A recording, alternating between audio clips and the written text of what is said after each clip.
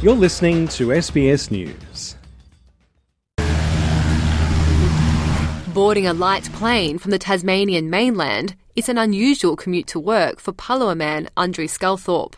He's part of an ecosystem restoration project on a remote 8,000-hectare island in the Bass Strait. This is Lungtalanana, as part of the country of our ancestors. 200 years ago, when white people started to come to these islands, they really took a lot away from these places. So there was a lot of exploitation of the whales, the seals. They set up farming on the islands.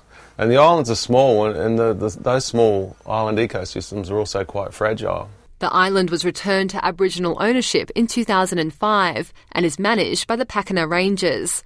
But the team inherited a severely degraded landscape, ravaged by weeds and bushfires. Together with the World Wildlife Fund, the Rangers are working to restore this ecosystem to its former glory, conducting frequent cool burns, an Aboriginal land management practice that encourages greater biodiversity. By putting fire gently through these landscapes in patches, burning these grasses, that's allowing those grasses to flourish and stopping that overstory of she oak and tea tree scrub from fully inundating these areas. As the environment starts to flourish, the rangers want to repatriate lost species, starting with the wombat. Animals are part of the way in which life is balanced out. The activities of wombats with their digging and their burrowing, that helps to turn over soil. It creates microhabitats for plants to grow and germinate. And it also creates refuges, so in wildfires, other small animals can take refuge in those burrows. But before lost wildlife can be reintroduced to the island, one of the challenges facing the rangers is the need to eradicate feral cats. We believe that once we do that, then that sets up this place, as a wonderful benchmark for how landscapes can be restored. The restoration of land and sea habitats invites natural processes to rebound and enhances the biosphere's carbon cycle. For this reason, the team are also monitoring the seagrass beds around the island. Fiona Ma is a senior women's sea country ranger with the Pakana Rangers. They are huge carbon soaks, so they hold more carbon than what a rainforest would hold. A healthy ecosystem for me is healthy people. First Nations knowledge is leading this project, showing how to care for the land with cultural values at the forefront.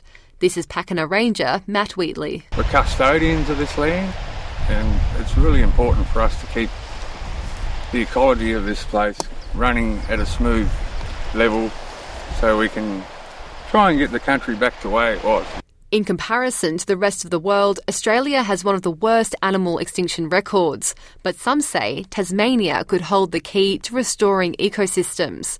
Rob Brewster is the Rewilding Program Manager with the World Wildlife Fund Australia. Tasmania has only lost one mammal species, the thylacine, the Tasmanian tiger, and that was due to hunting. We've lost about 35 mammal species up on the mainland. We know that foxes play a huge role in mammal declines and extinction. So keeping foxes out of Tasmania is really key to the future of that island maintaining its biodiversity integrity. Around the world, there have been various successful efforts to rewild ecosystems. In the UK, the reintroduction of beavers has decreased the effects of floods in certain waterways due to their dam building capability. In Africa, the restoration of blue wildebeest populations in the Serengeti has helped the ecosystem move from being a carbon source to a carbon sink. Australia has various initiatives of its own, including reintroducing the platypus to the Royal National Park near Sydney. The Tasmanian Land Conservancy has various programs aiming to bolster eastern quoll populations in Tasmania, while other initiatives are underway to try to reintroduce them to the mainland where they have been extinct since the 1960s. David Hamilton is a conservation ecologist with the Tasmanian Land Conservancy. Eastern quolls are super important to the ecosystem that they're in. They're these things that we call mesopredators, which are predators kind of below that top level of predator, like your Tasmanian devil or your dingo, that are one step down the system, that are predating some of those smaller species in the landscape, and that means they're regulating things all the way down the system. A breeding program is underway to help eastern quolls repopulate their ecosystem niche. Dr. Hamilton says healthy ecosystems can help to mitigate the effects of climate change. Healthy ecosystems are more resilient in some ways to change as well. So the more thriving populations they have going all the way through them, the more buffered they can be against some of the greater impacts that we're having on some of these populations. Jennifer Shearer, SBS News.